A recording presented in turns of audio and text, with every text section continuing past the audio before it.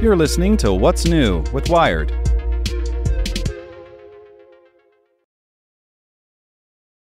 It's Tuesday, June 6th. I'm Zeke Robison. Today, when not to treat cancer. Make sure to listen to the end to find out what other Wired podcasts you can check out today.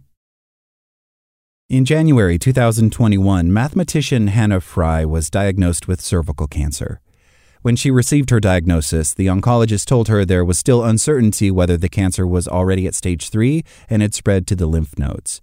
If it hadn't, Fry's chances of survival were 90%. If it had spread, however, those odds were about 60%. It looked as though the cancer was in 4 of the nodes, but we weren't totally sure, she says. The surgeons decided to do a very radical and aggressive surgery. They essentially took out about a third of my abdomen.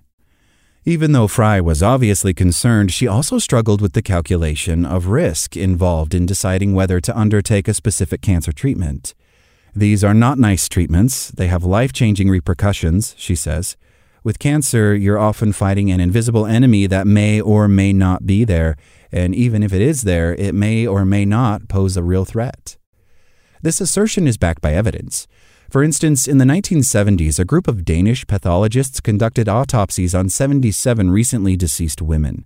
They had died of various causes, such as heart attacks or car crashes, and had never been diagnosed with cancer.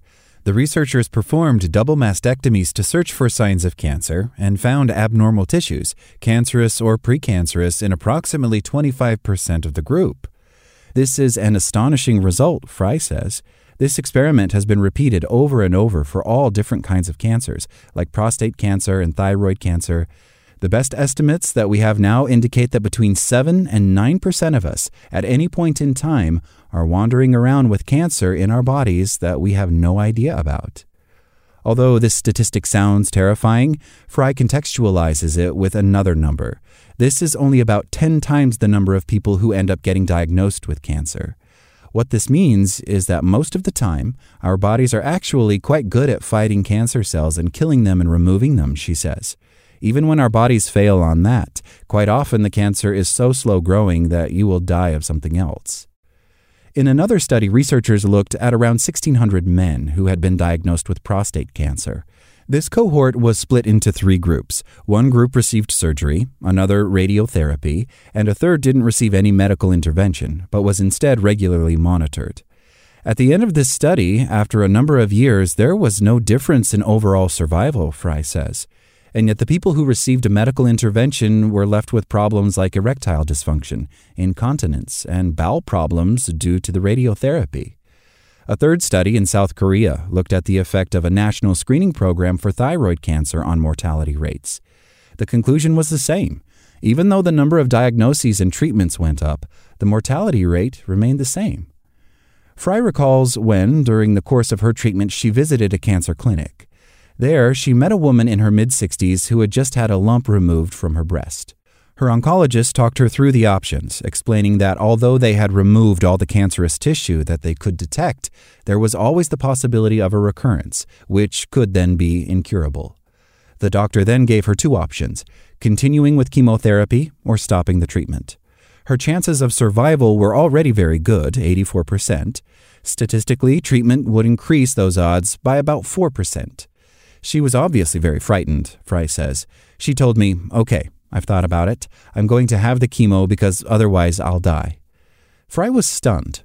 Was enduring such a harsh medical treatment worth the cost of such a marginal improvement in her survival rate? Fry understands that, in the face of a scary cancer diagnosis, it's often hard to make a rational decision based on statistical considerations. She had to go through the same process of decision. And although she considers herself one of the lucky ones, she's been disease-free for nearly 2 years. Because of treatment, she now suffers from lymphedema, a chronic condition that makes her lower limbs swell.